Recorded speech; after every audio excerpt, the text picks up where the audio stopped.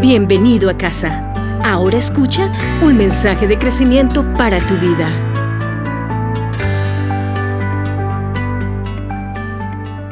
Creo que todos ustedes ya tienen claro que esta serie, en el fondo, en esencia, se trata de volver a las palabras de Jesús.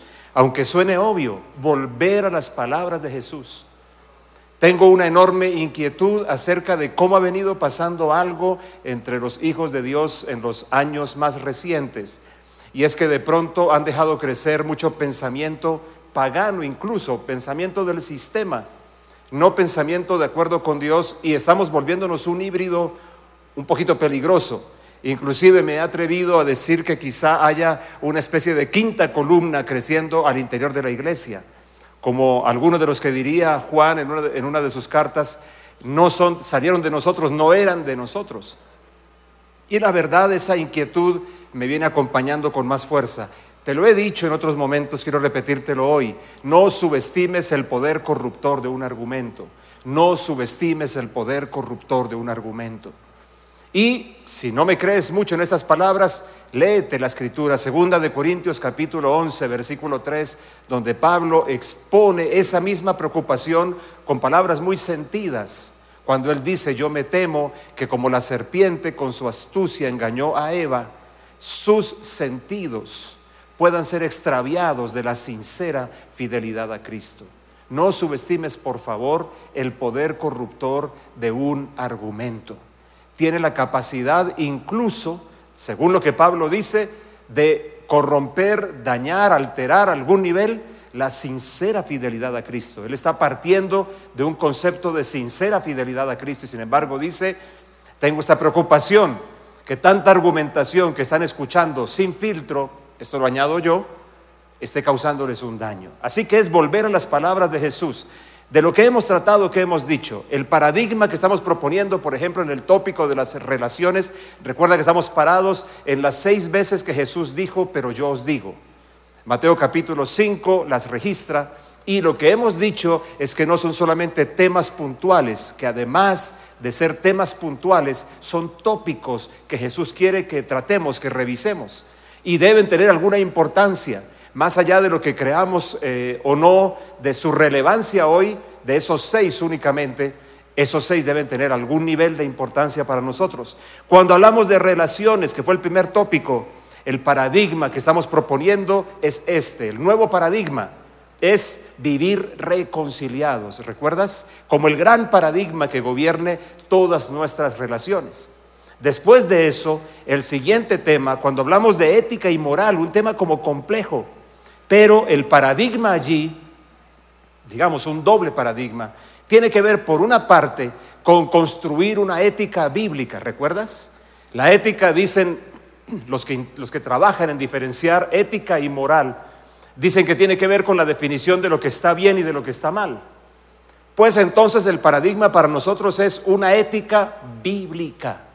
Una ética, una diferenciación que no esté fundamentada en lo que nos parece bien o mal, sino en qué dice la Escritura al respecto.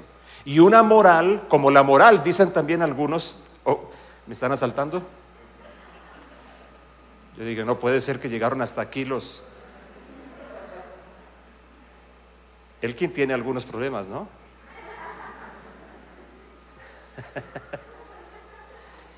Como dice que la moral tiene que ver con lo que una sociedad o una cultura acepta como correcto, entonces en nuestro caso la siguiente propuesta es una moral cristiana.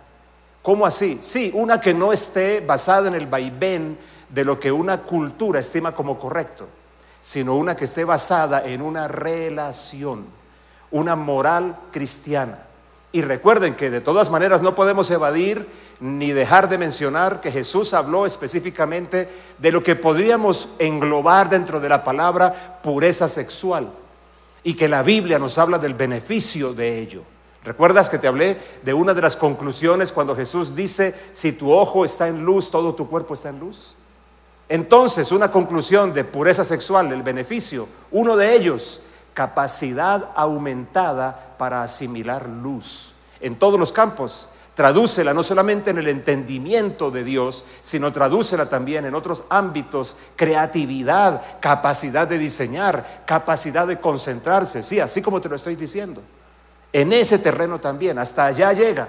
Porque de hecho, recuerda que la Escritura dice que la vida sexual fuera de orden es igual que el vino y el mosto, dice Oseas, ¿te acuerdas? Que quitan el juicio, dice. En otras palabras, que embriagan. Así que el efecto de la impureza sexual sobre el alma, para que lo entendamos bien, es semejante al efecto del licor o de las drogas sobre los sentidos. Ebriedad, que afecta a todos los campos. Después de eso, ¿cuál fue el tema que abordamos? El tema de familia. Y en el tema de familia, el paradigma que estamos proponiendo es que la comunidad divina sea la referencia de todo lo que es y de todo lo que implica familia. Sí, aunque suene grueso, difícil o raro, que la comunidad divina, esa Trinidad divina, ese círculo de amor, que es los nombres que uso para tratar de ilustrarlos y de quitar un poquito, de bajar un poquitico el concepto a nosotros, que sean la referencia de las relaciones de familia y de los modelos de familia. A propósito de esto, me parece importante, y también hablamos de la rueda generacional. ¿Recuerdas? Que hablamos de cambiar el paradigma del reemplazo generacional por el de la rueda generacional, donde estamos todas las generaciones juntas rodando en ese círculo y cada una va ocupando un lugar diferente o va dejando una huella diferente a medida que el ciclo se da. Pero quiero mencionar, no quiero dejar de hacerlo, lo que pasó en estos días con la Corte Suprema de Justicia, una corte loca, y me merece respeto la institución, pero no las personas que están allí. Acaban de decir que está bien, que es legal, no legítimo, en Colombia, por lo menos tiene el aval de la Corte, que un niño o una niña entre los 14 y los 18 años decida tener relaciones maritales, de hecho, con personas adultas. No sé si escuchaste esa noticia. Un niño de 14 o una niña de 14 que ni siquiera pueden tener un pase para manejar un carro. Pero la Corte dice que están en capacidad de decidir, sin consultar a sus padres, si quieren tener o no una relación con un adulto. ¿Saben cómo se llama esto? Simple. Esto es un capítulo más de esta película ya conocida. Esto se llama la introducción, los primeros pasos para legalizar la pedofilia. Punto. No le pongan otro nombre. Que está decidiendo en ley, puede que decida en ley. Las leyes las amañan las personas. Una cosa puede ser legal y sin embargo ilegítima. Y nosotros deberíamos denunciarlo. Nos quedamos tan tranquilos frente a todo eso. Aquí hay problemas más serios en Colombia, problemas más serios que el abuso, por ejemplo. ¿Tú sabes lo que significa que de pronto un niñito de 14 esté aceptando una cosa con adultos? Significa que ya hubo una clase de abuso sobre ese niño y por eso ese niño termina inclinado, esclavizado emocionalmente, moralmente. Esto francamente es un golpe a la vida de las familias en Colombia. Y por otro lado, la ley tratando de castigar a los abusadores y la Corte diciendo que tranquilo, que si tiene 14 a 18 puede definir con quién vivir sin consultar a sus padres, pero que sí debe consultarlos si decide casarse. Mira qué interesante, ¿no? De paso también hay que golpear el matrimonio. No, para casarse pida permiso, pero para irse a vivir con alguno no tiene que pedir permiso. ¿Qué es esto? ¿Qué clase de lógica tan infernal es esta? Ok, pero metámonos en nuestro tema. Hoy entonces el cuarto tópico de los 6 quiero mostrárselos en Mateo capítulo 5. Creo que el versículo ya va a aparecer por aquí, pero ustedes lo tienen también. Ahí está. Esta dinámica me ha gustado, ¿no? Por poder verlo aquí. Ustedes también, me imagino que igual ojalá traigan sus Biblias, así sea en sus aparatos, en sus dispositivos electrónicos, los de Mac y las imitaciones que hay por allí. Yo soy un Mac convertido. Miren lo que Jesús aborda aquí. Capítulo 5, versículo 33, nuestro cuarto tópico. Y ese es un tópico complejo. Yo quiero recordarles que en ningún momento estoy ni siquiera intentando decir todo sobre cada tema. Es imposible. Solamente decir algunas cosas y traer su atención sobre esto.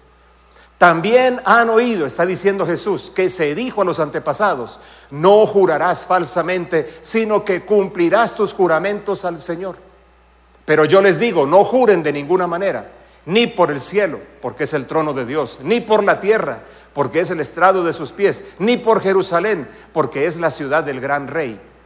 Ni jurarás por tu cabeza, porque no puedes hacer blanco o negro ni un solo cabello. El versículo 37 va a ser clave para nosotros hoy.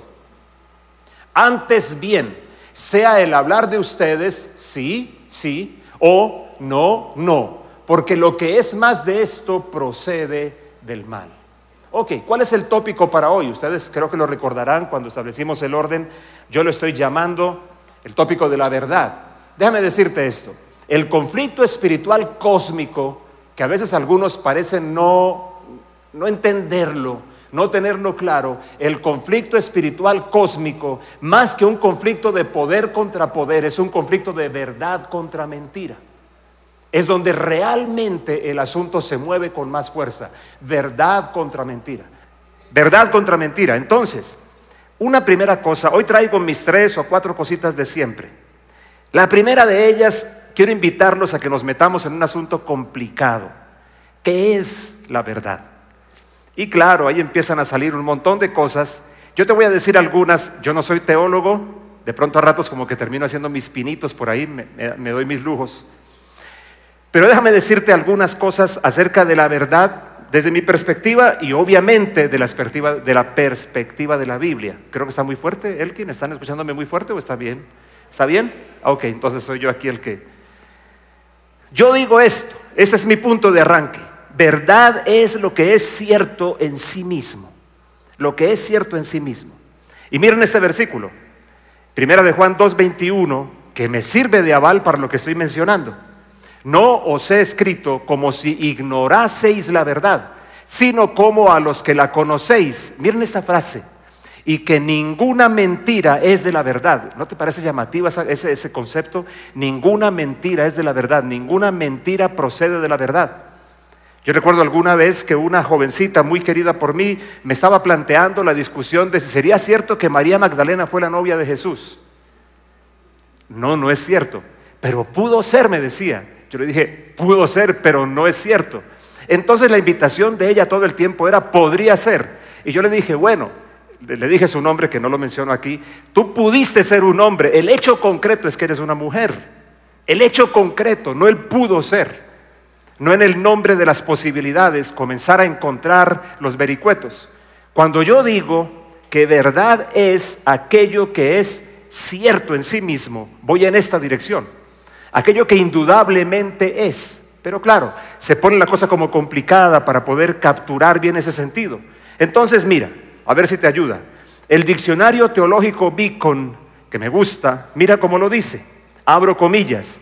La verdad implica inmutabilidad o constancia. Eso me gusta. Es aquello que no falla o frustra nuestras expectaciones. De alguna manera, aunque yo no soy un teólogo como ellos, pero creo que estamos diciendo, en otras palabras, lo mismo. Y te tengo otra. Teología sistemática de Hodge. Escucha lo que dice. La verdad o lo verdadero es, por tanto, dice 4 cosas que es la verdad, dice este diccionario, esta teología sistemática. Número 1 dice, lo real que es contrario a lo ficticio o imaginario. Seguimos en la misma línea. Lo que se acerca, es la número 2, lo que se acerca completamente a la idea o aquello que dice ser. Tengan en cuenta esta, que es interesante.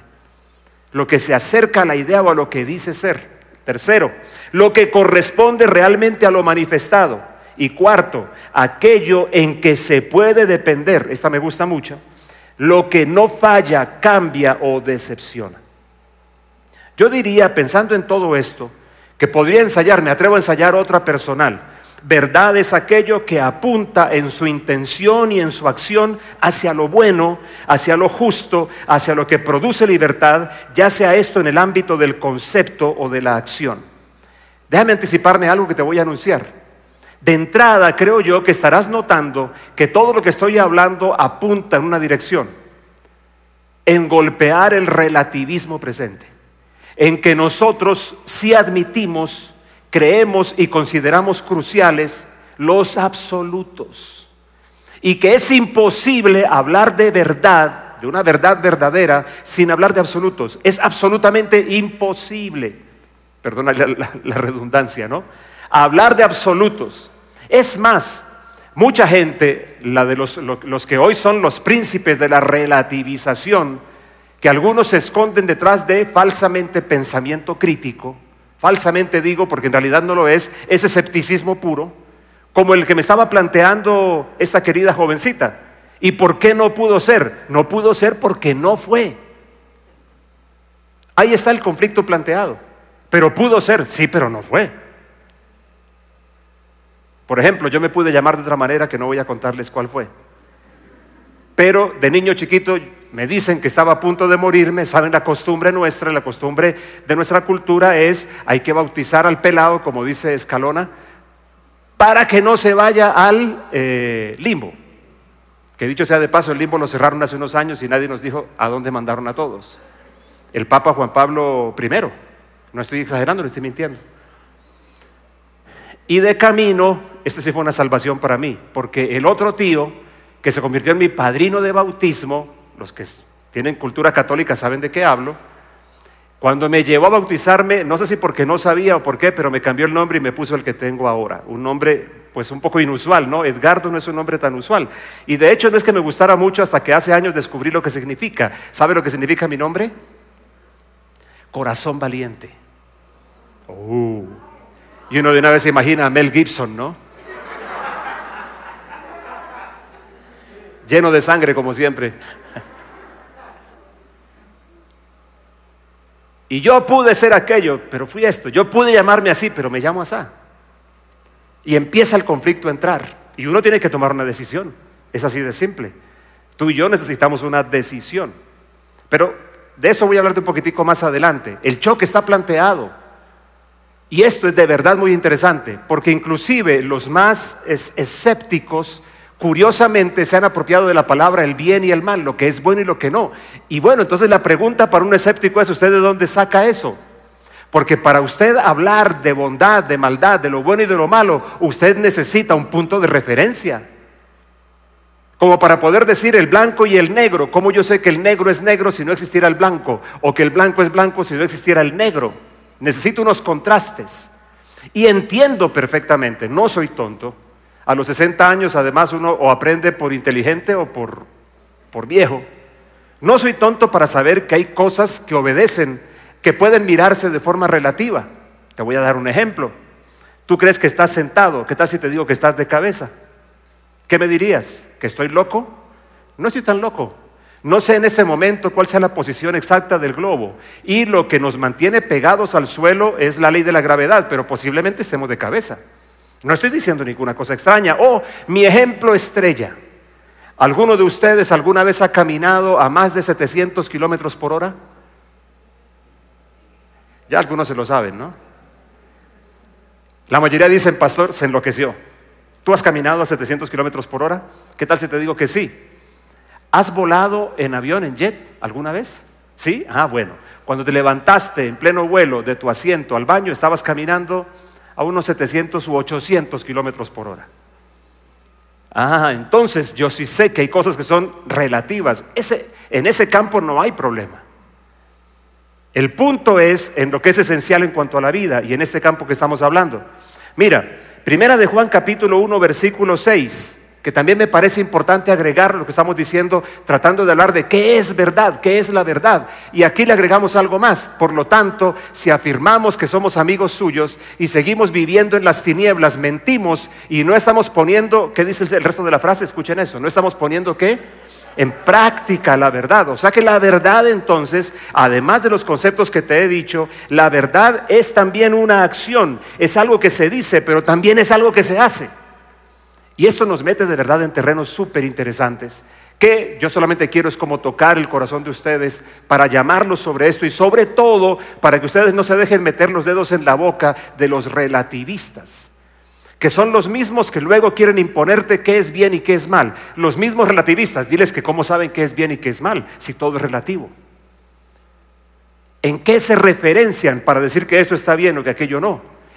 Deberían entonces admitir que sí reconocen que hay absolutos. Lo que pasa es que son absolutos manipulables por ellos. ¿Sabes qué? Me sigo adelantando a cosas que te voy a decir más adelante. Lo más gracioso de los escépticos es que ellos absolutizan su escepticismo. De manera que sí creen en absolutos. Solamente que el absoluto es su escepticismo. Su pensamiento es el absoluto. Y de ahí en adelante todo es relativo. Qué curioso, ¿no? En últimas estamos todos de acuerdo. Sí necesitamos absolutos. Y sí existen absolutos, deben existirlos, o si no, todo apunta solamente en un gran caos, en dirección de un gran caos. ¿Qué más podemos decir de la verdad? Mira, por ejemplo, lo que dice Romanos, hablando de esto mismo, en esta misma línea, mira lo que dice Romanos capítulo 9. A mí me gusta mucho este versículo, porque yo imagino a Pablo en una sección de psicoterapia. Míralo bien, porque está hablando él, está hablando su conciencia y también dice que el Espíritu Santo habla. Es que está metiendo todo allí, ¿no? Es como si yo estuviera sentado. ¿Ustedes recuerdan ese chiste? Pues de pronto medio tonto pero gracioso. Doctor, tengo un problema de doble personalidad.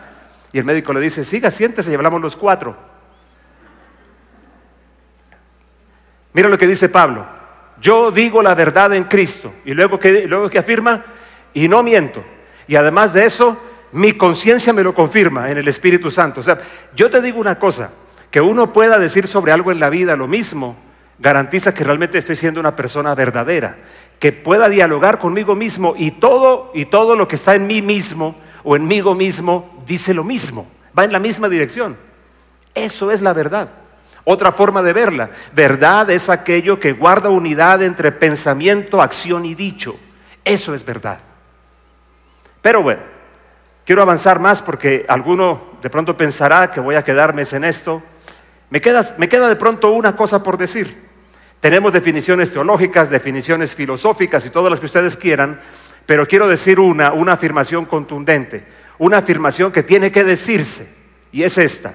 Por favor, miren en sus Biblias, bueno, aquí les va a aparecer Salmo 119, versículo 160. En últimas, lo que en este primer punto quiero decirte es verdad, es lo que Dios dice. Lo que Dios dice, en tu palabra se resume la verdad. Eternos y justos son todos tus decretos. Y además, otro pasaje que te tengo, Juan 17:17, la oración de Jesús, esa oración poderosa, en la traducción Jubilee Bible, mira lo que dice, santifícalos en tu verdad. Y luego que dice, díganlo en voz alta por favor, tu palabra es la verdad. Tu palabra es la verdad. Podemos aquí hablar 1 hora, 30 horas acerca de la verdad, interesante. Hablemos de teología, hablemos de filosofía, pero en últimas aquí hay un punto crítico. Tu palabra es la verdad, tu palabra, el gran absoluto, donde yo me mido. Ahora alguno dirá, pero ¿y si no me parece? Bueno, entonces eres un relativista, que crees entonces que el concepto personal está por encima y que los absolutos no existen. De pronto, más de uno de nosotros debería volverse a convertir hoy. Y lo digo en serio.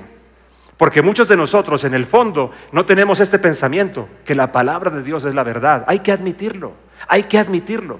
Muchos de nosotros tenemos nuestro juicio particular como la verdad. Y la pregunta es, ¿quién me lo garantiza? ¿Quién garantiza que tu juicio sea el correcto? Como dijo alguna vez una persona, si no hay una manera de medir a la gente, ¿cómo sabrá el loco que está loco? Si el loco vive en su mundo de pronto donde todo es real para él. ¿Tú recuerdas Matrix? ¿Alguno de ustedes la vio? La número 1, esa para mí es espectacular. Un sistema donde estaban todos conectados, que creaba una realidad que no era la real, que no era la verdadera. Y sin hablar de teorías de la conspiración, ¿qué tal si te digo que así es como vivimos? Que todo el tiempo están por todo lado inyectándonos cosas para mantenernos con un pensamiento artificial, porque la manera como concibamos el mundo es crucial en todo. Por eso es que digo, muchos de nosotros, lo he venido diciendo todos estos domingos, somos cristianos de ropaje, de forma, pero por dentro tenemos muchas cosas de un pagano normal, de un pagano cualquiera. Ok, pero avancemos. Mi segundo punto entonces, bien rapidito. Este es como la manera de profundizar lo último que acabo de decir. Aquí hay una cosa que es vital para nosotros y que también tú y yo debemos decidir si la abrazamos o no. Es esta. Que la verdad, escúchame bien, es una persona. Que la verdad en últimas, más allá de todo lo que hemos dicho, que no es que esté mal, sino que el culmen, digamos el punto más alto a la hora de entender lo que es la verdad es una persona. ¿Puedes decirlo conmigo, por favor? La verdad es una persona. ¿De dónde lo saco? Creo que ustedes saben muchos de dónde. En el Evangelio de Juan, el capítulo 14, el versículo 6. Yo soy, Jesús le dice, Jubilee Bible, yo soy el camino. Por favor, mira los artículos. Esto en gramática creo que se llama artículo determinante, creo. O sea, cuando él no dice soy un camino, sino soy él, no hay más. Y la verdad y la vida. Nadie viene al Padre sino por mí. 100% el camino, 100% la verdad, 100% la vida. No es que es un compuesto de 30%, bueno, 33.333333 de camino, 33.3333 de verdad y la vida 33.33 para dar un 99.999999. No, es 100% el camino, 100% la verdad, 100% la vida.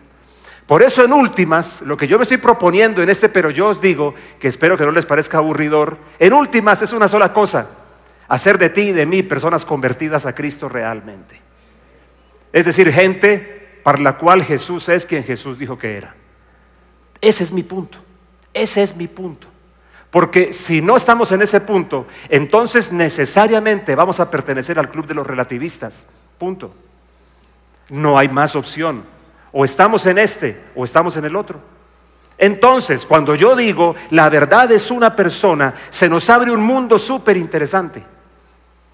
Primero el de evidentemente oírlo directamente a él, pero déjame afirmar esto: todo lo que esa persona dice entonces es la verdad. Todo lo que esa persona dice. Porque es que él no dice que conoce la verdad. Jesús no dijo yo sé la verdad, yo tengo el concepto de la verdad. Jesús lo que dice es yo soy. Entonces, si Él es la verdad, lo que Él dice, todo lo que Él dice es la verdad. Pero no solamente eso, todo aquello que va en dirección de lo que Él es, todo lo que apunta en dirección de toda la manera como tú entiendes que Jesús es la verdad. Y además de eso, todo lo que concuerda con el espíritu y el carácter de Jesús. Eso está diciéndose detrás de ese texto, de ese versículo, de esa declaración contundente de Jesús. ¿Tú cómo imaginas que la gente de su tiempo lo atendería cuando Él dice yo soy el camino y la verdad y la vida y nadie va al Padre si no es por mí? Son absolutos. Ahora, consintamos en esto, que muchas veces tenemos problemas en comprender bien las palabras de Jesús. Sí, vaya y venga, discutámoslo. Pero pongámonos de acuerdo en una cosa: ¿es sí o no Jesús para ti y para mí la verdad? Podemos discutir lo demás, pero ¿estamos de acuerdo en esto? ¿Es para ti Jesús la verdad o no? Es una decisión que has de tomar, que creo o espero que ya la hayas tomado. Yo no estoy tan seguro de que la hayas tomado, porque por ahí yo veo mucho, hoy que las redes sociales son el cuéntalo todo, pues también yo veo mucho pensamiento de gente cristiana que en el amparo de su propio criterio quieren manipular hasta Jesús. No lucimos muchas veces como personas sometidas a Jesús, sino lucimos como personas que quieren someter a Jesús al pensamiento del momento, al pensamiento del día. Y evidentemente es una decisión por tomar, Y entonces, para no alargar mucho el tiempo, quiero llegar a mi tercer punto. Porque en mi tercer punto, yo me puse a mirar mucho esa expresión de Jesús: no juren ni por el cielo ni por la tierra. Y esa última expresión suya, que yo les dije, póngale cuidado. Porque aquí viene un asunto que es lo que trato de poner como los paradigmas que deben gobernarnos. Pero dicho lo anterior, porque si no, lo demás que diga no tiene sentido. Que su sí sea un sí, que su no sea un no.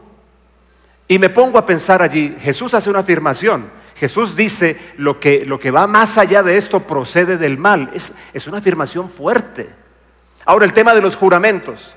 Tú sabes que evidentemente Jesús está hablando aquí de está tocando como siempre ciertos conceptos de su tiempo, interpretaciones de su tiempo. Hay gente que radicaliza el concepto y dicen, por ejemplo, si son soldados cristianos que no deben jurar bandera. Yo creo que hay cosas que no entran allí. Creo que el punto de Jesús va más allá de la fórmula, si juro o no juro. Y esto me llama mucho la atención y es lo que quiero exponerte. Así que metámonos en mi tercer punto para ir ya redondeando todo.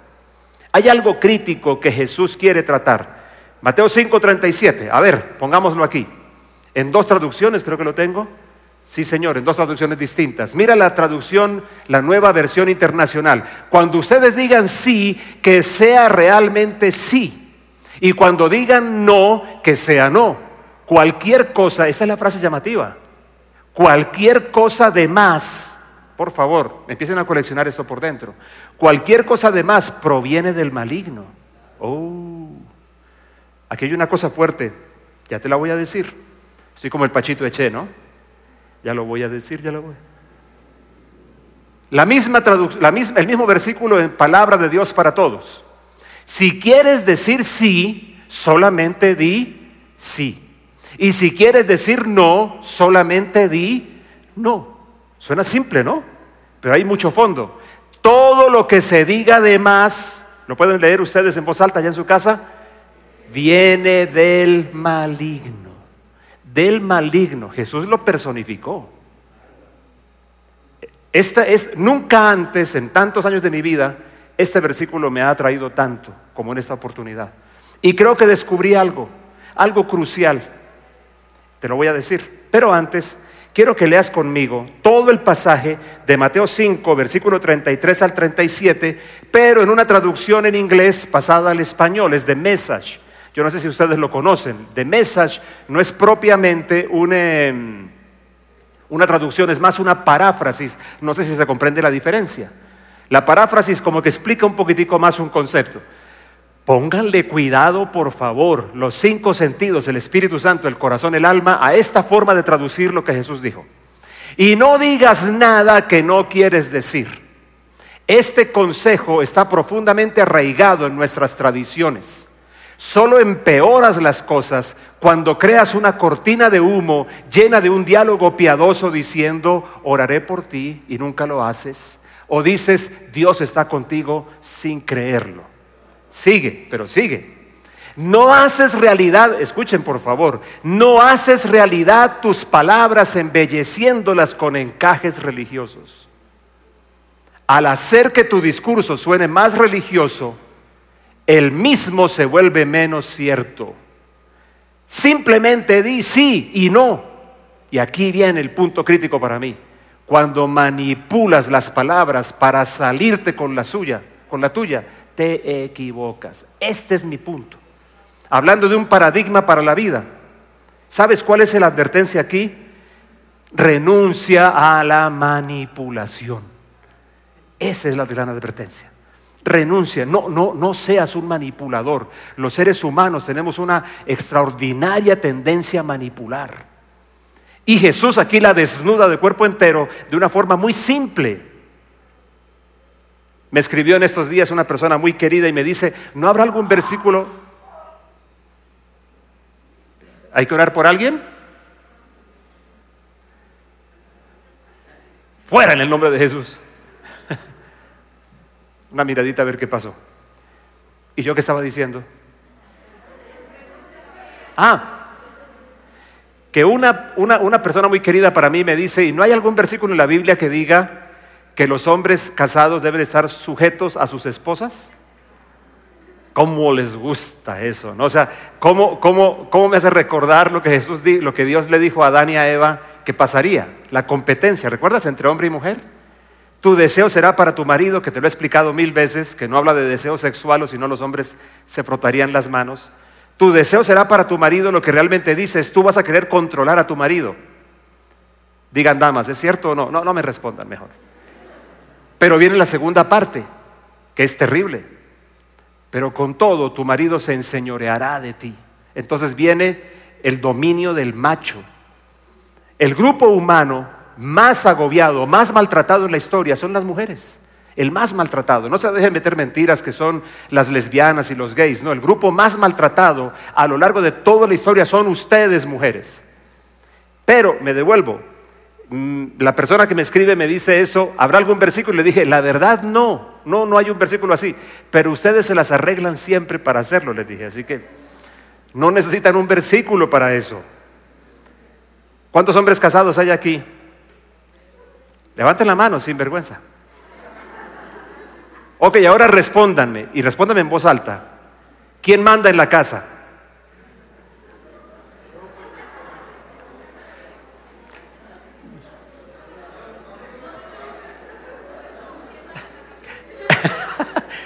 ¿Escucharon a mi esposa? Responde tú, ¿quién manda en la casa? ¿Tú crees que yo voy a responderle aquí? Responda, a ver, responda. Dice que en el cielo había 2 filas. Una larguísima, donde decía los hombres a los cuales las mujeres los mandaban. Larguísima. Y otra, aquí están los hombres que se hacían valer. Y había un solo tipo ahí. Y San Pedro, que es el de siempre, fue para allá a preguntarle, oiga, usted es digno de mi admiración. Usted es el único. Cuénteme cuál fue la clave. Y me dice, San Pedro, yo no sé, yo estaba en esa fila y mi mujer me mandó acá.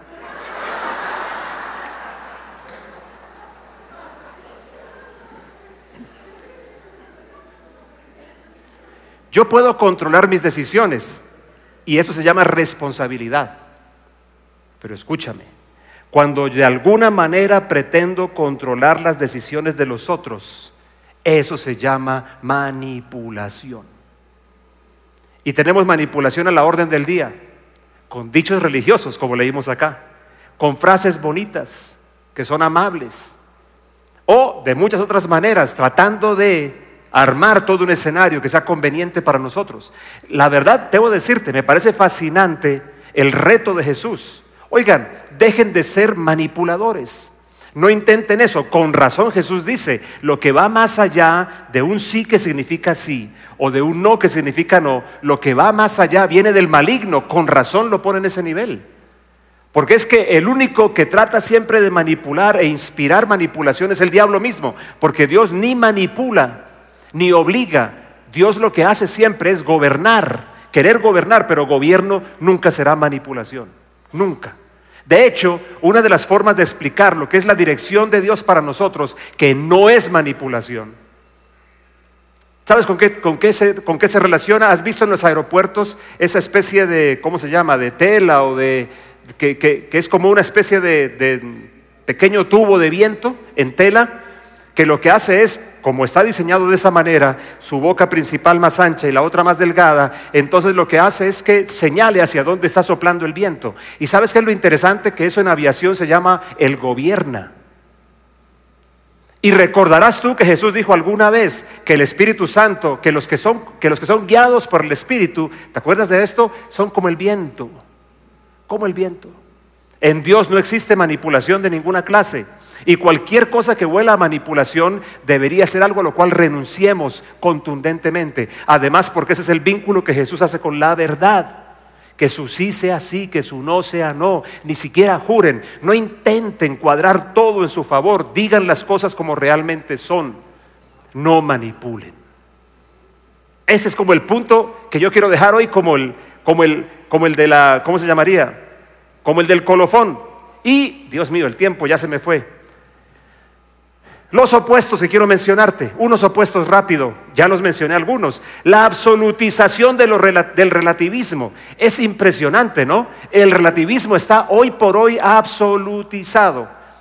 El exrector de los Andes que se lanzó a la presidencia escribió algo y dice que es que él cree que la gente que piensa distinto necesita gobernar. Y yo le escribí en Twitter, ¿a quién se refiere con pensar distinto si usted piensa lo mismo que los que están gobernando hoy? Yo he llegado a la conclusión, la verdadera resistencia son los hijos de Dios, que hemos tenido que atravesar todo tipo de estación, todo tipo de proyecto político, todo tipo de filosofía, y ahí seguimos parados firmes en nuestra fe, levantando el nombre de Jesús. Eso sí es resistencia. No pararse frente a un grupo de policías para agredirlos, para insultarlos o para intentar matarlos. que es una de las cosas que hoy nos quieren vender. La absolutización del relativismo. Mira lo que dice Pablo en 2 de Tesalonicenses capítulo 2 versículo 10. Y con todo engaño, está hablando de la manifestación del anticristo, un asunto que no quiero traer hoy como el concepto principal, sino lo que dice luego: y con todo engaño de iniquidad para los que se pierden. Pero mira esta frase: porque no recibieron el amor de la verdad para ser salvos. ¿Cuándo llega el engaño? Cuando yo rehúso el amor de la verdad. Mira lo interesante, que inclusive ni siquiera está hablando aquí el poder de la verdad, el amor de la verdad. ¿Alguno recuerda cuál fue la discusión que le planteó Pilatos a Jesús? ¿Alguno recuerda eso?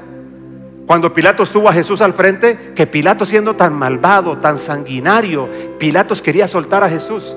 Por eso los ridículos que dicen por ahí hoy en día que a Jesús lo mató el Estado son de lo más mentiroso del mundo. El Estado lo quería soltar. El Estado representado en Pilatos lo quería soltar. A Jesús, ¿quién lo mató? La mayoría. La gente. Queremos a Barrabás, a este crucifícalo. Pero en el diálogo personal, en el diálogo privado de Jesús con Pilatos, Jesús le dijo una cosa tremenda: yo he venido para dar testimonio de la verdad, y los que son de la verdad escuchan mi voz. Y Pilatos, ¿qué responde? ¿Qué es la verdad? No sé si lo dijo con cinismo, de pronto diciendo: yo tengo poder y mira, estás frente a mí. ¿Y quién prevaleció? ¿Qué prevaleció? Por eso me gusta tanto esa frase: el amor de la verdad, en lugar del poder del poder. Y déjame decirte que la verdad también tiene un poder. La verdad se torna invencible, pero me gusta que la Biblia hable del amor de la verdad. Y de hecho, cuando habla de relaciones entre nosotros, el que esté dormido diga amén. Están todos despiertos. En Efesios 4 dice que siguiendo la verdad en amor crezcamos. Pero la verdad es crítica, es crucial en todo. Una cosa más que deberíamos tener advertencia para hoy: en los opuestos, el origen espiritual de las ideas. Yo veo por muchos lados que muchos teólogos están hablando hoy, y me parece correcto, de las ideas tienen consecuencias. Bien. No he escuchado a ninguno que diga lo que yo digo, y me parece crucial. Y no estoy aquí tratando de dármelas de alguien, sino me parece crítico, y no sé por qué no se dice. Bien, las ideas tienen consecuencias, pero hay que decir que las ideas no son huérfanas. Es lo que yo digo todo el tiempo: que las ideas tienen origen, que las ideas tienen fuente. Y yo no me refiero al 2 más 2, a una ley matemática necesariamente. Me refiero a las cosas esenciales de la vida. Y Dios lo dejó claro cuando le pregunta a Adán en la segunda pregunta de Génesis 3. No le pregunta cómo te diste cuenta que estás desnudo, sino quién te dijo que estás desnudo. Y quedó clarísimo que hay un quién detrás del qué.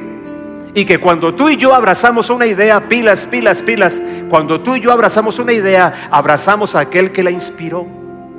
Nos abrazamos profundamente con aquel que la inspiró. Miren este versículo, para ir cerrando nuestro tiempo. 1 de Timoteo 4, versículo 1 al 5. Mira: pero el Espíritu dice claramente que en los últimos tiempos algunos renegarán de la fe. O sea, está hablando de gente que estuvo en la fe. O de pronto también podemos admitir algunos que dicen: no quiero nada con eso. En fin, pero escucha cómo, escucha cuál es el proceso. Siguiendo espíritus engañadores y enseñanzas que vienen de los demonios, harán caso a gente hipócrita y mentirosa, Dios mío, cuya conciencia está marcada con el hierro de sus malas acciones. Esta gente, cualquier parecido hoy con el Consejo de Bogotá de lo que viene aquí, no es coincidencia. Esta gente prohíbe casarse. Bueno, la corte acaba de decirlo: tiene 14 y quiere irse a vivir con un mayor de edad, hágalo sin permiso de los padres. Pero si se va a casar, pida permiso. ¿Tú no ves la suciedad detrás? Pero miren lo que dice, que esto debe ser con la creo que es la concejal, bueno, se me olvida el nombre. Y que prohibirán comer ciertos alimentos. Ustedes saben que en Bogotá nos quieren imponer un día sin carne por ley. Esto que dice acá: que Dios ha creado para que los creyentes y los que conocen la verdad los coman dándole gracias, pues todo lo que Dios ha creado es bueno y nada debe ser rechazado si lo aceptamos dando gracias a Dios, porque la palabra de Dios y la oración lo hacen puro. Buena respuesta a la señora que nos quiere obligar a un día sin carne por el cambio climático. Que el cambio climático no se puede negar, pero es más un asunto político, tampoco se puede negar. tampoco se puede negar que hay un asunto político detrás. Óyeme, el tema de las ideas es lo que te quiero sacudir. El tema de las ideas y una confrontación con la verdad, la persona de Jesús, lo que Jesús dice. Segunda de Timoteo 4:4 dice: y apartarán sus oídos de la verdad y se volverán a mitos.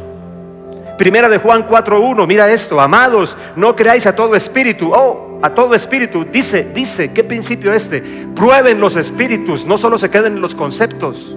Prueben los espíritus, prueben lo que está detrás de los conceptos, prueben a las personas que emiten ciertos conceptos, pruébenlo, porque Jesús dijo que un árbol malo siempre dará un fruto malo, aunque hable bonito. Prueben esto, es una verdad crucial. Probad los espíritus para ver si son de Dios, porque muchos falsos profetas han salido por el mundo. Y déjame decirte que estos falsos profetas no son solamente un asunto de iglesia o ¿cómo se diría? Del contexto religioso o eclesial. Esos falsos profetas deben ser entendidos también como figuras de liderazgo en los distintos ámbitos de influencia. Falsos profetas que quieren tomar el lugar de Dios. Líderes empoderados con un gran carisma e influencia, pero con enseñanza falsa en el ámbito que sea. Entonces, la absolutización del relativismo, el origen espiritual de las ideas, y la última, el neopaganismo. Yo he venido hablando de eso en mis lives, el neopaganismo, y lo utilicé como un nombre mío muy inocentemente para decir: yo veo que el paganismo se está apoderando de la gente más y más, entonces me pareció bien utilizar el nombre neopaganismo. Y sorpréndete, me puse a buscar por allí en esas búsquedas de internet y resulta que el neopaganismo hoy es un culto reconocido con 4 grandes fuentes asociadas mayormente con brujería y con ecología mágica. Existe hoy el neopaganismo. ¿Sabías eso? Yo no lo sabía. Yo traté de utilizar un nombre genérico para poder bautizar lo que está pasando. Son neopaganos en sus prácticas y sus pensamientos.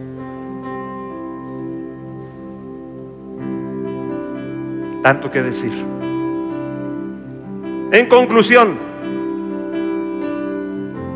la verdad encarnada en una persona que se llama Jesús es la gran revolución que produce el cristianismo. Ese es nuestro punto. La verdad es una persona. La verdad se llama Jesús. Y una última cosa: la veracidad para nosotros como una práctica que nos aleje de eso de puestas en escena, ¿no? De actuar por Dios. Actuamos mucho y es una invitación del Señor siempre a ser genuinos, sin engaño, agendas escondidas, manipulación. Ese debería ser el gran paradigma de nuestro tiempo. ¿Qué tal si estamos de pie, por favor? Porque necesito rogarles que me acompañen en un par de oraciones antes de irnos. La verdad, qué tema, ¿no? La verdad. Lo que es cierto en sí mismo. Pero, por sobre todo, la verdad respondiendo a absolutos, porque Jesús es la verdad. Por eso, esa expresión suya, esa forma de hablar: yo les digo. Ustedes oyeron esto, pero yo les digo.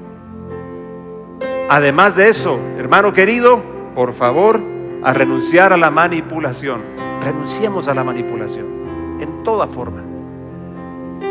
Posar, lucir, decir, buscar cómo obtener lo que quiero obtener. Y ustedes saben que somos expertos en manipular desde niños, ¿no? Desde niños. Eso no nos lo enseñó nadie, nacemos aprendidos. Pero algunos han perfeccionado eso de una manera increíble.